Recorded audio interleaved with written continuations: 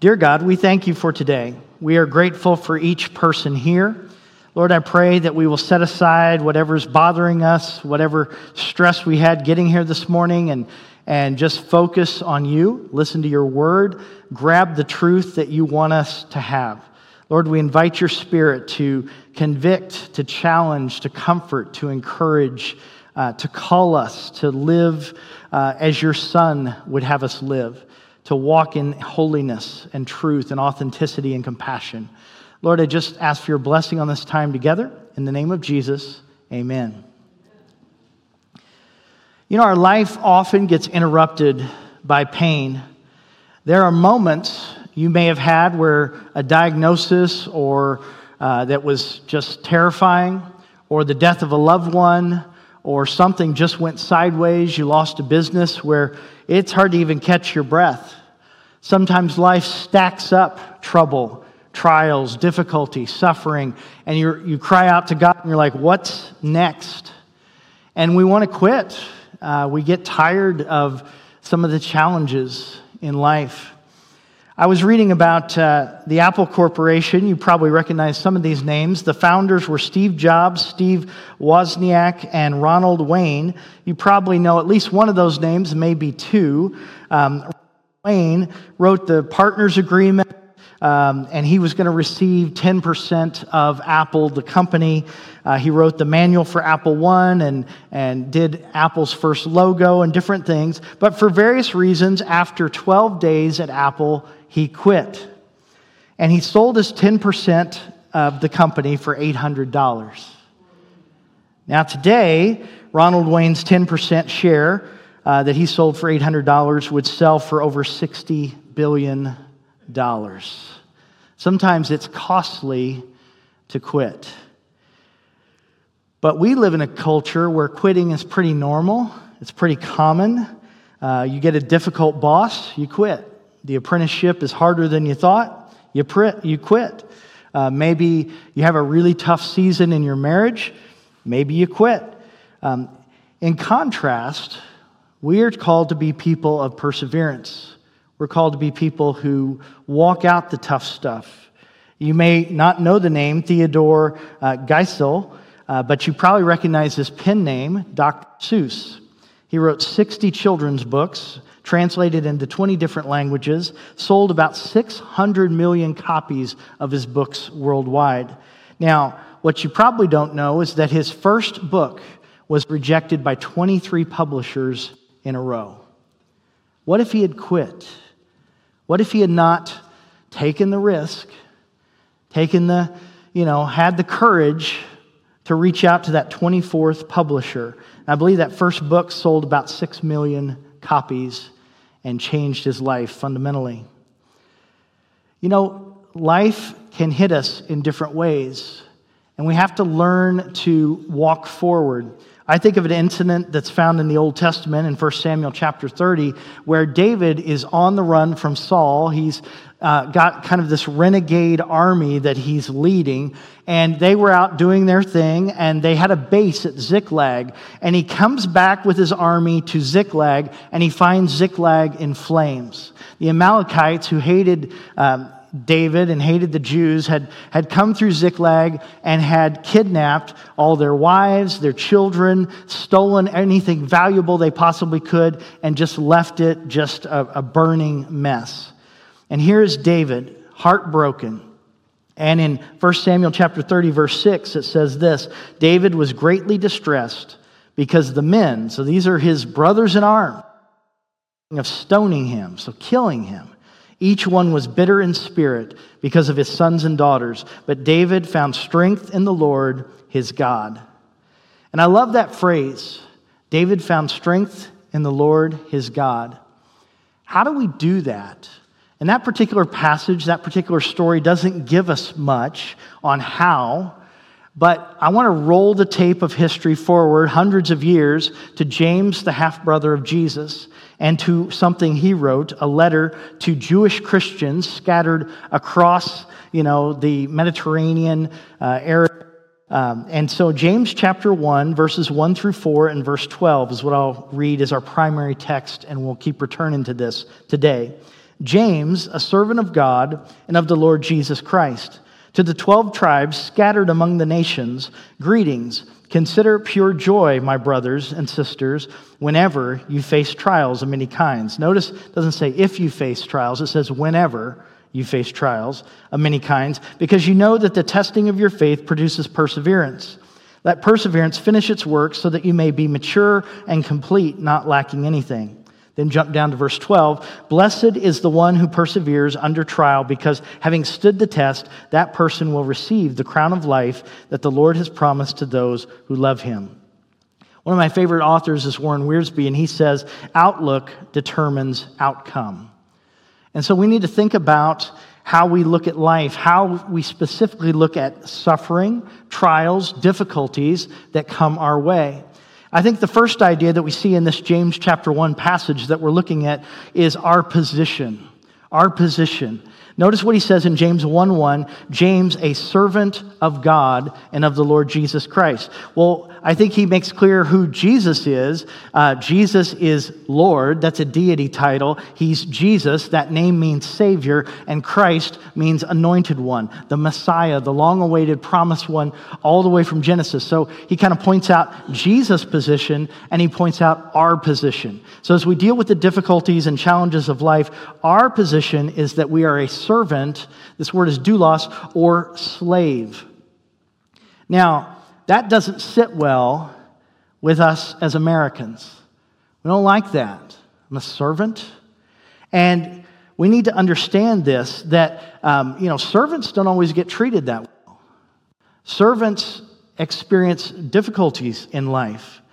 Remember that whoever is greatest in the kingdom is the one who serves. I think we Christians talk a good game when it comes to being servants, and I'll just say this for me personally, I talk a good game on being a servant, but if you treat me like your servant, I get a little feisty, right? Do you understand what I'm saying? And so we need to remember our position.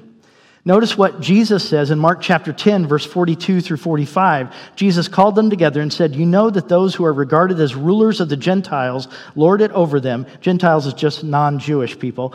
And their high officials exercise authority over them. Not so with you. Instead, whoever wants to become great among you must be your servant, and whoever wants to be first must be slave of all. Jesus modeled this.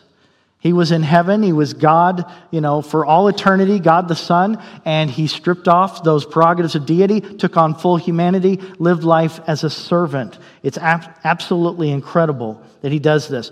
And a servant's position is a position of deep trust. I also think that when we look at this and understand our position, that when you look at James 1:2, it says, consider pure joy, my brothers and sisters, whenever you face trials of many kinds. So I think he also reminds us that our position is with others. We're part of a family. 15 times in this particular short book, he talks about brothers. He addresses them as brothers. And so we are invited into a Christian family. So we don't have to do the difficulties and challenges of life alone. One of the things I appreciate about being a minister is, and it happened just this week, I called somebody who's gone through a really difficult time, and I was talking to him, and I get to hear about you all. And he just said, the church has been so good to us. And people from this congregation had come alongside him and his daughter and just been really helpful. And so when we go through hard times, when we go through difficulties, remember you are not alone. Because when we think that we're alone, we have a tendency to isolate and pull back. And we need to make sure we reach out to others.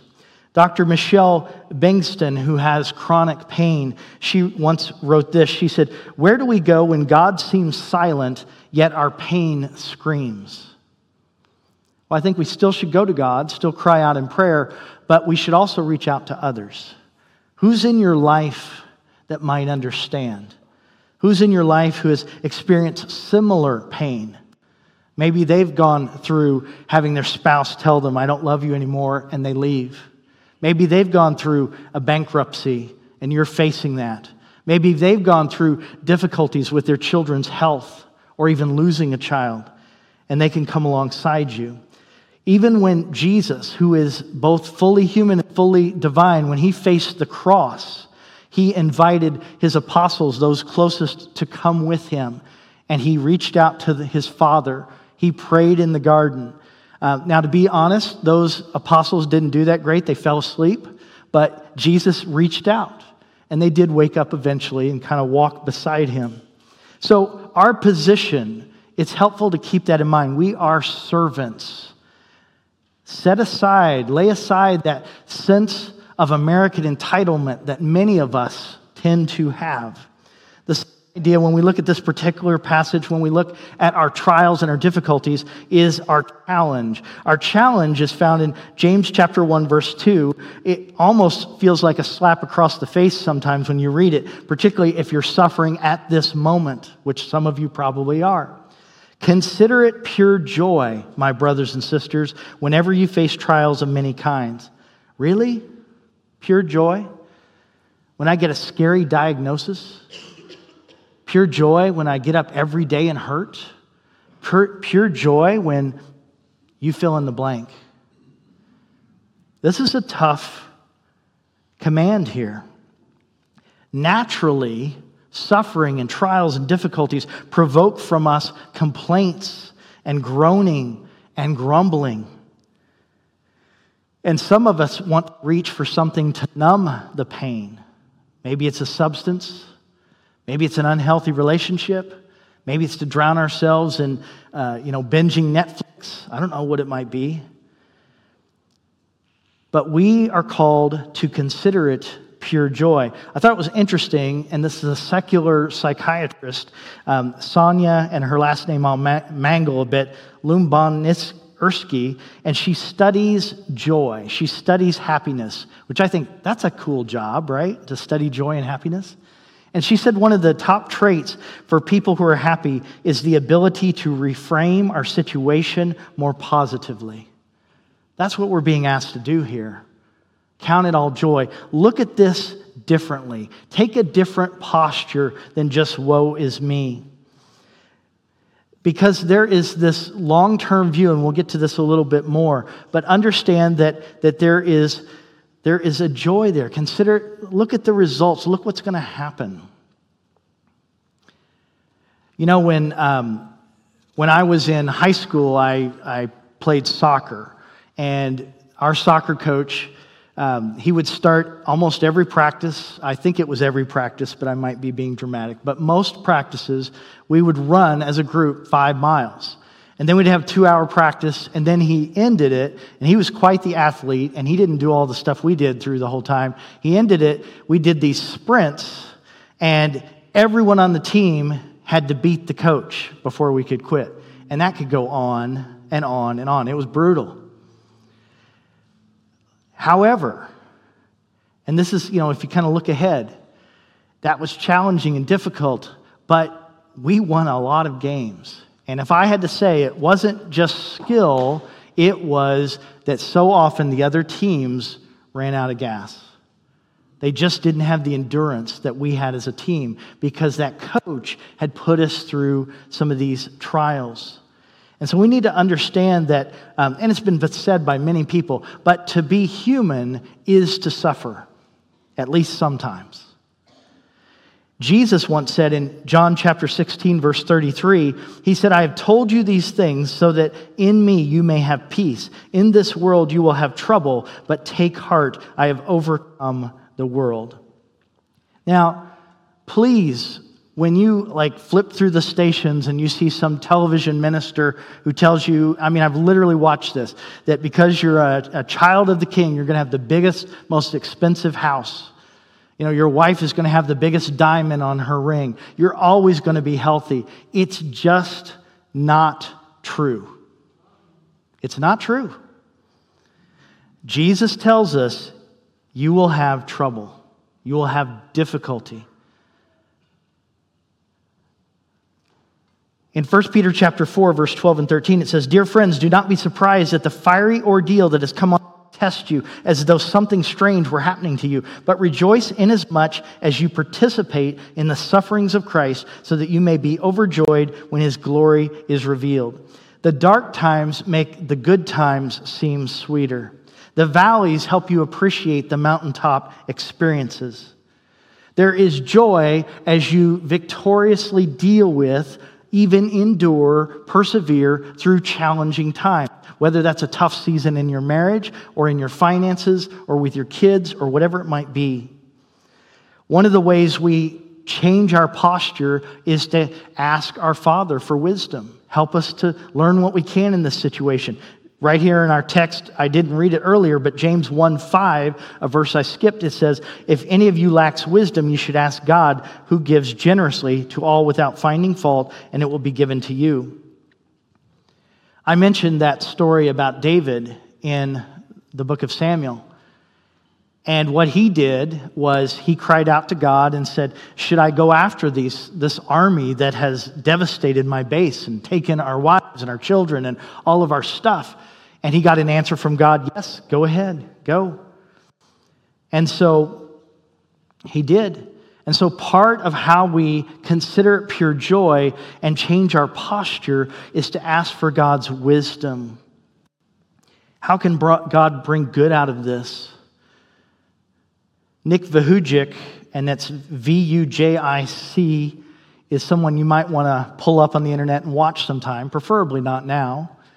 And he was born without arms and legs. And I love listening to him, and he follows Christ wholeheartedly, and he has spoken around the world, and you can see on his life this profound impact. He's led thousands of people to Christ.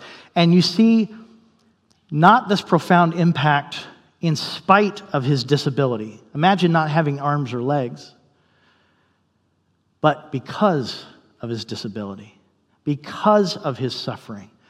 Because when he shows up and he is filled with joy, people are like, "Man, you've had real adversity." They understand it's the real deal.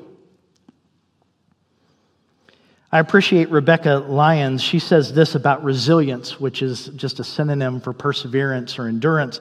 She says this, she defines resilience as our daily consecrated act of remembering that there is something far greater than our present troubles, which offers us the power to endure and to emerge, to change, to grow. And so our challenge is to count it all joy. Our process, the way we do this, is that testing leads to perseverance. James 1:3, our primary text, because you know that the testing of your faith produces perseverance. Our community just celebrated yesterday perseverance. They had that local marathon.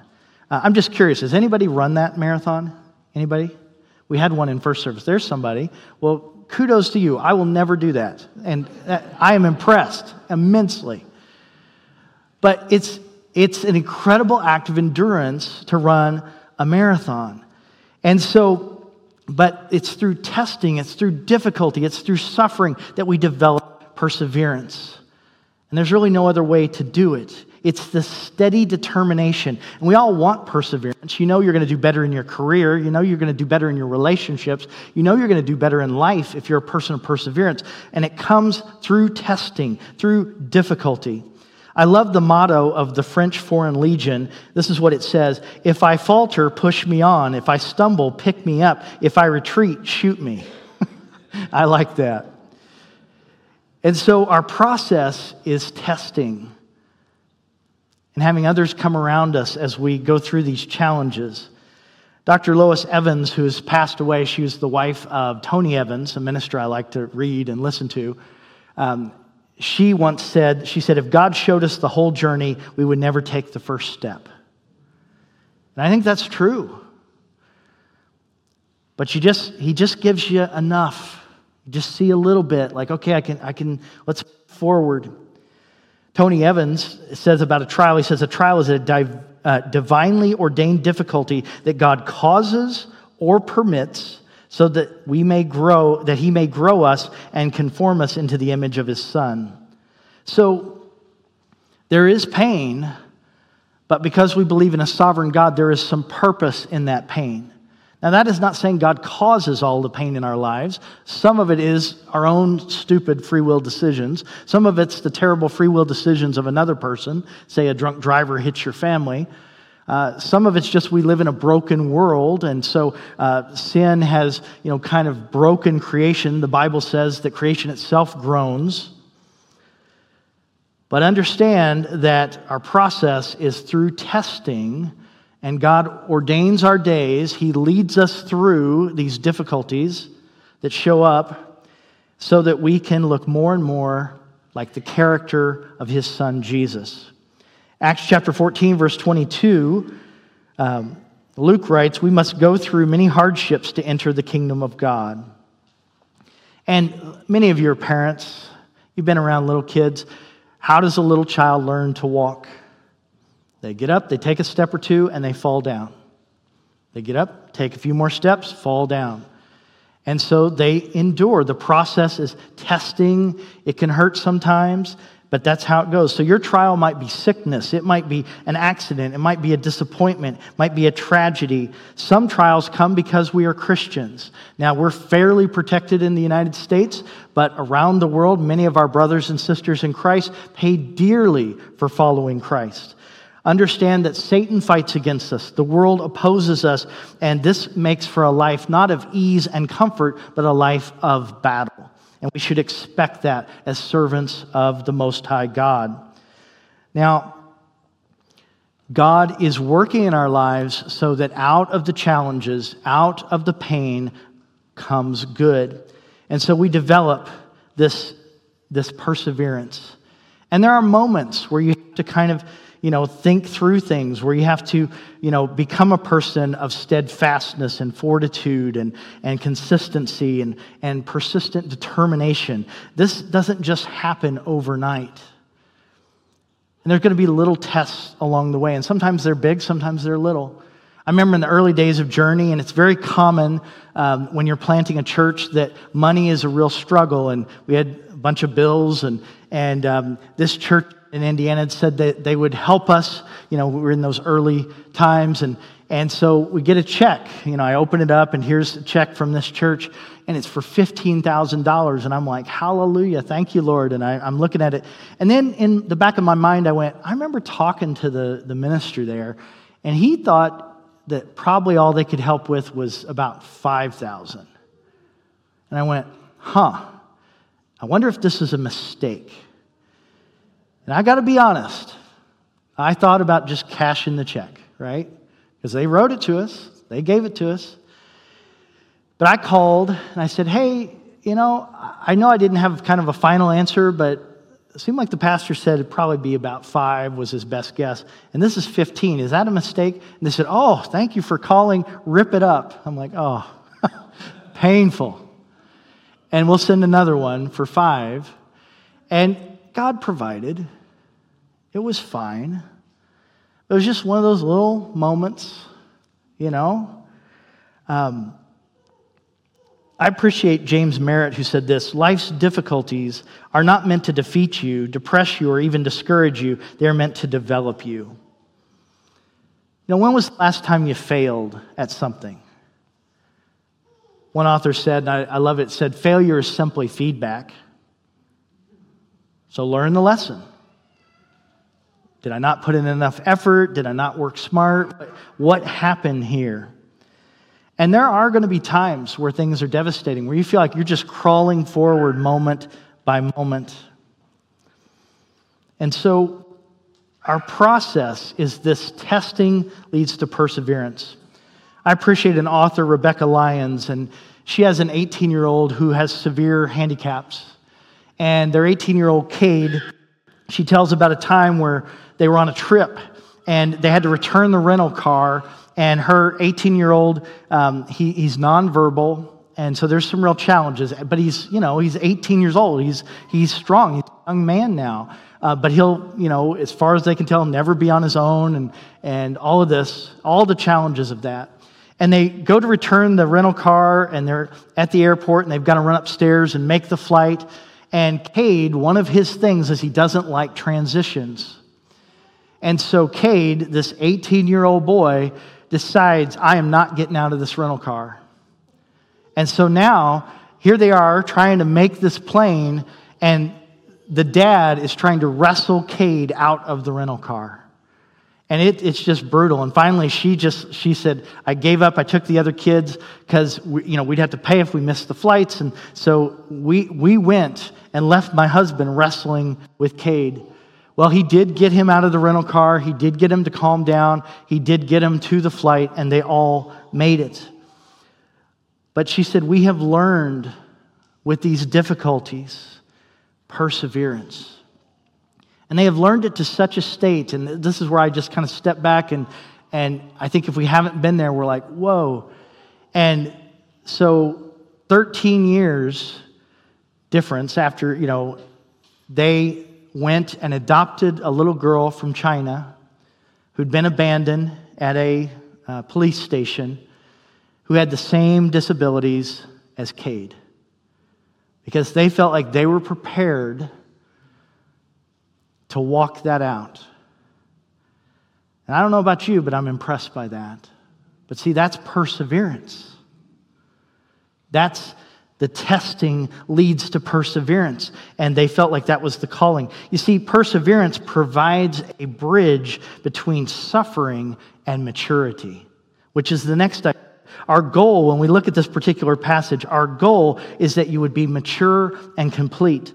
James 1, 4, and 5, our text again says this, let perseverance finish its work so that you may be mature and complete. Some translations say perfect, but the best understanding of translating the word there is mature and complete. Not lacking anything. If any of you lacks wisdom, he should ask God, who gives generously to all without finding fault, and it will be given to you. God's goal for our lives is not comfort, it is maturity. It is completeness. Just as you who are parents or coaches or trainers or bosses, your goal for the person in front of you, whether it's this little person who's your child or whether it's this person who works for you, your goal is not always their comfort. Your goal is that they mature and grow and reach their potential. And sometimes that's difficult. Sometimes that's hard. And so there can be these challenges to get there. If we could interview a small child who's been nursing as a baby and now mom has decided it's time to wean this little baby. If we could interview the baby would object, right? I object. But that process is crucial for maturity and completeness. And so God spent 25 years working with Abraham before he gave him his miracle son, Isaac. God worked with Joseph in the book of Genesis for many years before he made him second in command in Egypt. God worked with David for at least a decade while he's on the run, living, as I kind of told you one story from that season of his life of hardship before he got to be king. Jesus worked with his apostles and he would challenge them and test them. One of my favorite stories is where he gathers them up and he says, okay, so now you're going to go out and you're going to preach and you're going to do miracles, you're going to do all these incredible things, but make sure you don't take any money, don't take a bag, don't, all this stuff. And you're like basically what my mom and dad would have told me when I'm leaving on a trip is what Jesus said, don't take. But he's testing them. I want you to trust God, is what he's doing and what he's saying. And so he's weaning them away from immaturity to maturity. Our goal is to be mature and complete. In Romans chapter 8, verse 29, part B, it describes that we are to be conformed to the image of his Son. Our character is to look like Jesus. And the only way that's going to happen is through suffering and testing and difficulty. We must value character more than comfort. In Job chapter 23, verse 10, Job, who went through hardship after hardship, lost his children, lost his health, lost his wealth, in Job 23:10, he says, but he knows the way that I take. When he has tested me, I will come forth as gold. I will be mature. I will be complete. Now, Does Job have some moments? If you go read that lengthy and ancient book, he has some moments. He's a little upset with his friends. He's mad at God. Doesn't mean he was perfect, but he clung to God in the midst of all this difficulty. Because God brings tests into our lives or allows testing in our lives to bring out the best in us. Warren Wiersbe once said his secretary had a really difficult in her life. She had had a stroke. Her husband had gone blind, and then her husband had to be taken to the hospital where they were sure that he was going to die.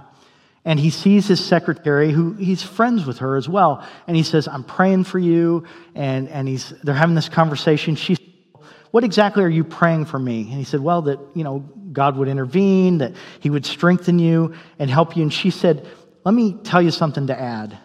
And she said this: "Pray that I'll have the wisdom not to waste all of this. Pray that I'll have the wisdom not to waste all of this." She approached it with a posture of learning, with a posture of growth. Like, there are some things I can learn here in the midst of the pain and the difficulty, the suffering. Remember, the pattern is clear in Scripture. First a cross, then a crown. We want to go straight crown, right? Character is not developed in ease and comfort, but in difficulty. The final idea in this particular passage is our reward. Our reward. In James 1, verse 12, our primary text, "Blessed is the one who because having stood the test, that person will receive the crown of life that the Lord has promised to those who love Him." So we get a reward. It can be blessing, or it can be the crown of life. I think about blessing being more in the here and now, and the crown of life being the hereafter, the next life. I think of the Old Testament story in the Hebrew Scriptures of Shadrach, Meshach, and Abednego, ripped out of their homes, dragged off to a pagan land, Babylon, and here they are trying to faithfully serve God, and the king builds this huge statue. And he says, "Hey, when the music starts, everybody's going to bow and worship this statue." And some think it was of him. Some think it was just to his God, whatever it might be. I'm not sure which one it is. And the scholars debate that. But here you have, and I love Bible dramatizations of this story, because you have thousands of people, the music starts, and they all drop down in worship. They fall to the ground, and here are these three guys going, "Nope." I mean, that's a powerful scene. And when challenged by the king, he's trying to give him a chance to, in his mind, he doesn't want to kill him, but he's going to, because he's publicly said he would.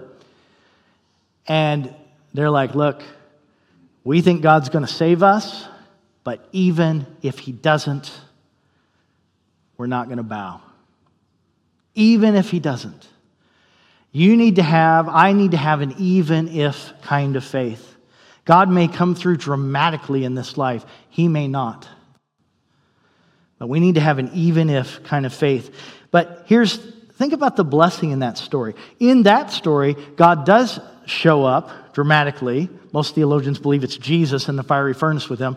But God does show up, saves them, and so the whole the empire is exposed to the power of God. There is great blessing in this. Shadrach, Meshach, and Abednego are respected. This king is knocked on his heels like, "Oh my goodness, I didn't know who I was dealing with here. There is a God I didn't know that has more power than I can comprehend." And so they were blessed. People respond to reward. And so when you go through suffering and difficulty, there will be blessing in it. I don't know what it'll look like. I appreciate what one author, Dr. Michelle Bennington, says, who has chronic pain. And she says this: "Your current pain-filled landscape is not your destination. There will be blessing. To be blessed by God is to be spiritually prosperous. It's to be deeply rewarded by God. It's to have an intimate relationship with Him. It's to be walking in purpose and in power. And when we go through tough trials, we are moving towards our greatest blessings and our greatest calling. As a matter of fact, you will often find that people, where they are most effective, Where they do the most for the kingdom is when they have healed through and they have walked through in victory a really challenging struggle. Who can minister better to someone who has lost a child? Deli and I never lost a child. But if you've lost a child, you can come alongside someone. And out of that pain and out of your scars and out of your wounds, you can have a powerful impact. You can be a blessing and advance the kingdom. Understand that there is blessing in this life when we come through difficulties. Most of us look back on some of the hard seasons, and there are lessons we have learned there. There's things that have come out of that.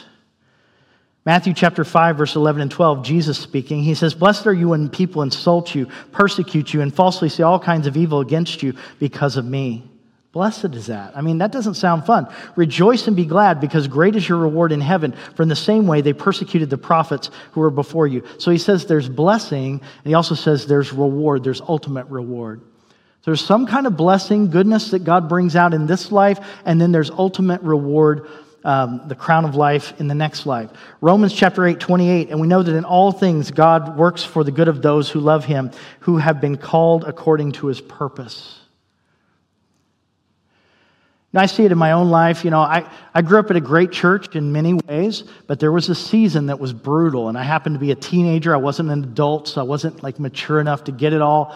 But the senior pastor had 5 affairs. My Sunday school teacher got exposed for his serious drinking problem, ended up leaving his wife. It's like everywhere I turned, all the people I looked up to crashed and burned in a short period of time.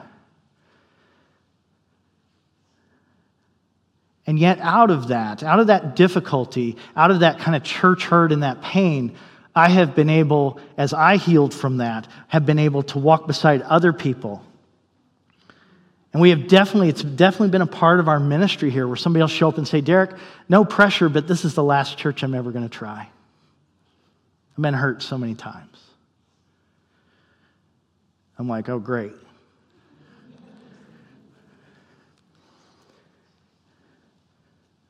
One of my favorite stories of perseverance is William Wilberforce. And I think you see blessing in him and the impact that he had. He was a member of the British Parliament.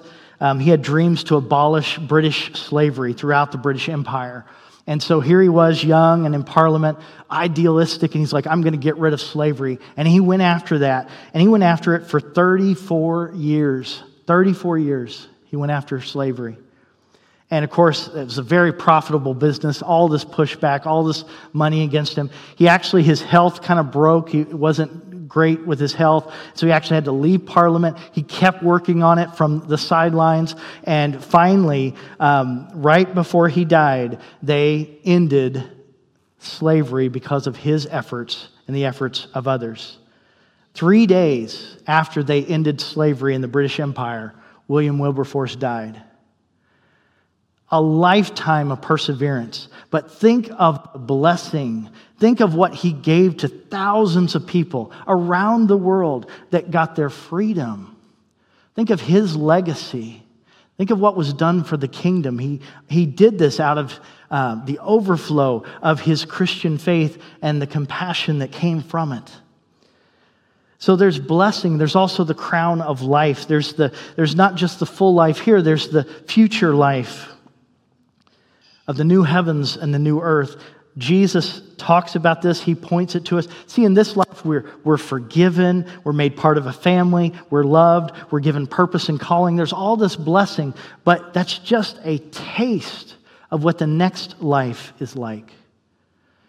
Maybe you're sitting here and you have this amazing marriage and you're super close to that person, but in that amazing marriage, there's still some sin, right? Just a little bit. They say something that's a little unkind, or, I don't know what it is. I bought myself a shirt at Costco. I was left unsupervised the other day, and I bought myself a shirt, and my wife says to me, this is what she says to me. She says, "Yeah, I really like that shirt." She goes, "Usually when you buy clothes on your own, it causes me great dismay." We all have our cross to bear. But there is a crown of life There is something that we get to look forward to. Imagine a place with no sin, no death, no disease. Imagine a place where everybody tells you the truth, where everyone's authentic and compassionate and kind. And so, and we're in the very presence of God forever. The most interesting person ever. And we get to learn and grow, and I don't know all the details. I don't know the furniture of heaven, but boy, it looks incredible. And so Jesus does this. He came and lived a pretty difficult life. He came and, took life on our term, had to be a baby, had to answer to parents. That's rough when you were God the Son for all eternity. You got to answer to parents. And he lived in poverty, he dealt with rejection, all this stuff. But in Hebrews chapter 12:2, it says kind of how he did it. It says, fixing our eyes on Jesus, the pioneer and perfecter of faith, for the joy set before him, he endured the cross. He kept that joy set before him, that we would be saved, that this family would be in heaven together. Revelation chapter 2, verse 10, do not be afraid of what you are about to suffer. I tell you, the devil will put some of you in prison to test you, and you will suffer persecution for 10 days. Some take that very literal. Some it's numerology in the book of Revelation. 10 just means a full set. So it's a short, because it's days, not years, but it's a full set of suffering. Be faithful even to the point of death, and I will give you life as your victor's crown. And so we look forward to eternal life. We look forward to eternal rewards. God sees what you do in secret. He sees your little act of kindness and servanthood that nobody else sees, and he'll reward you for that. In 1 Corinthians chapter 9, verse 25, there's kind of this image looking for a crown. In the ancient games, they would get crowns when they would win a race. And Paul says in 1 Corinthians 9:25, everyone who competes in the games goes into strict training. They do it to get a crown that will not last, but we do it to get a crown that will last forever. Maybe you have some trophies at home. Maybe you have some award given to you by your work. They're not eternal. But the crown of life, these are eternal rewards. These are lasting rewards.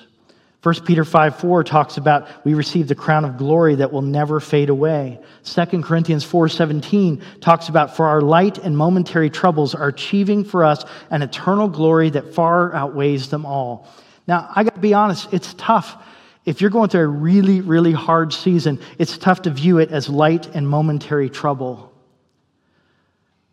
But compared to the glory of the next life, it is. And the thing that helps me is, because we've raised 5 children, is, sometimes children just, they don't get it. Like little kids, like what they think is just the end of the world, right? It's not the end of the world. And I think sometimes something I think is just a disaster, God is like, really, Derek? That's not the end of the world. And we will get to see what our sacrifice accomplished. We will get to see the difference that we made. God will draw all those lines. I was reading about a famous missionary, Adoniram Judson. Not sure if I'm saying his name right. He's a missionary to Burma. He wanted to go to India first. He established in Burma 63 churches and personally led over 6,000 Burmese to faith in Christ. He left America when he was 22 years of age to be a missionary, took his wife. They get to India. That's where they were going to try first. They get to India, and they couldn't get in. They wouldn't let them in. And so they're stuck on the boat, the ship, for weeks, and his wife is pregnant, and so she had to give birth in the midst of a storm. I mean, that's a bummer, right? And so she gives birth in the midst of a storm. For 6.5 years, they finally do get into Burma. They share the gospel as much as they possibly can. He tried to do it every day that he had an opportunity, and no one came to Christ. Some of their donors back in the States are like, you need to come home. You're not effective. You're not good at this. But he kept at it. He got put in jail. He got put in prison for preaching. And it was really inhumane. They chained him so that his back, his shoulders, and his head were on the ground, and his legs would be held high off the ground in these stocks. And he was in that position, and he had to eat in that position, sleep in that position, go to the bathroom in that position. It was brutal because he was preaching. That's what got him in trouble. His wife and 3 children died in Burma. His second wife and their 2 children also died in Burma. Time and time again, he could have given up and gone home and said, this isn't for me. But he stuck it out, spent his life there, and today there are 3,700 churches in Burma that trace their beginning to his work and the seeds that he planted. Now, don't you think that is going to be fun in heaven as God draws all those lines? And I know it sounds hard to believe, but his difficulties, I think he would tell us, if he could, were light and momentary troubles. I know that's hard to believe. Jesus, when he was on the cross, he cried out, my God, why have you forsaken me?" And I think that's how he felt. But in our audience, we wouldn't necessarily get it. But the Jewish audience, those listening, they would know, oh, he's saying the first line of Psalm 22. I should go read Psalm 22. Well, Psalm 22 is not all dark. It ends up with vindication. It changes. It ends up being hopeful. And so Jesus is looking forward, even in his darkest moment as he's dying on the cross. So before I give the big idea, let me just give you a prayer that I like. It says, God, grant me the serenity to accept the things I cannot change, courage to change the things I can, and wisdom to know the difference. It's known as the Serenity Prayer. And I think it's helpful to grab hold of that. The big idea this morning is this: display godly grit and finish well. Display godly grit, whatever you're facing right now, and finish well. Let's pray. Dear God, I thank you for each person here. Lord, there are some in chronic physical pain, and that's a hard place to be. Lord, there are some up to their neck in emotional grief over a recent loss of a loved one. Lord, there are those feeling the full weight of financial difficulty. There are some that have lost a business. Lord, help us to count it all joy. Lord, help us to be people of sacred endurance, powerful perseverance, to have a posture as your servants who are like, Lord, this isn't fun, but we don't want to waste it. Teach us what you want to teach us. Help us to have an impact, whatever the cost. Lord, this is our prayer in the powerful name above all names, Jesus Christ. Amen.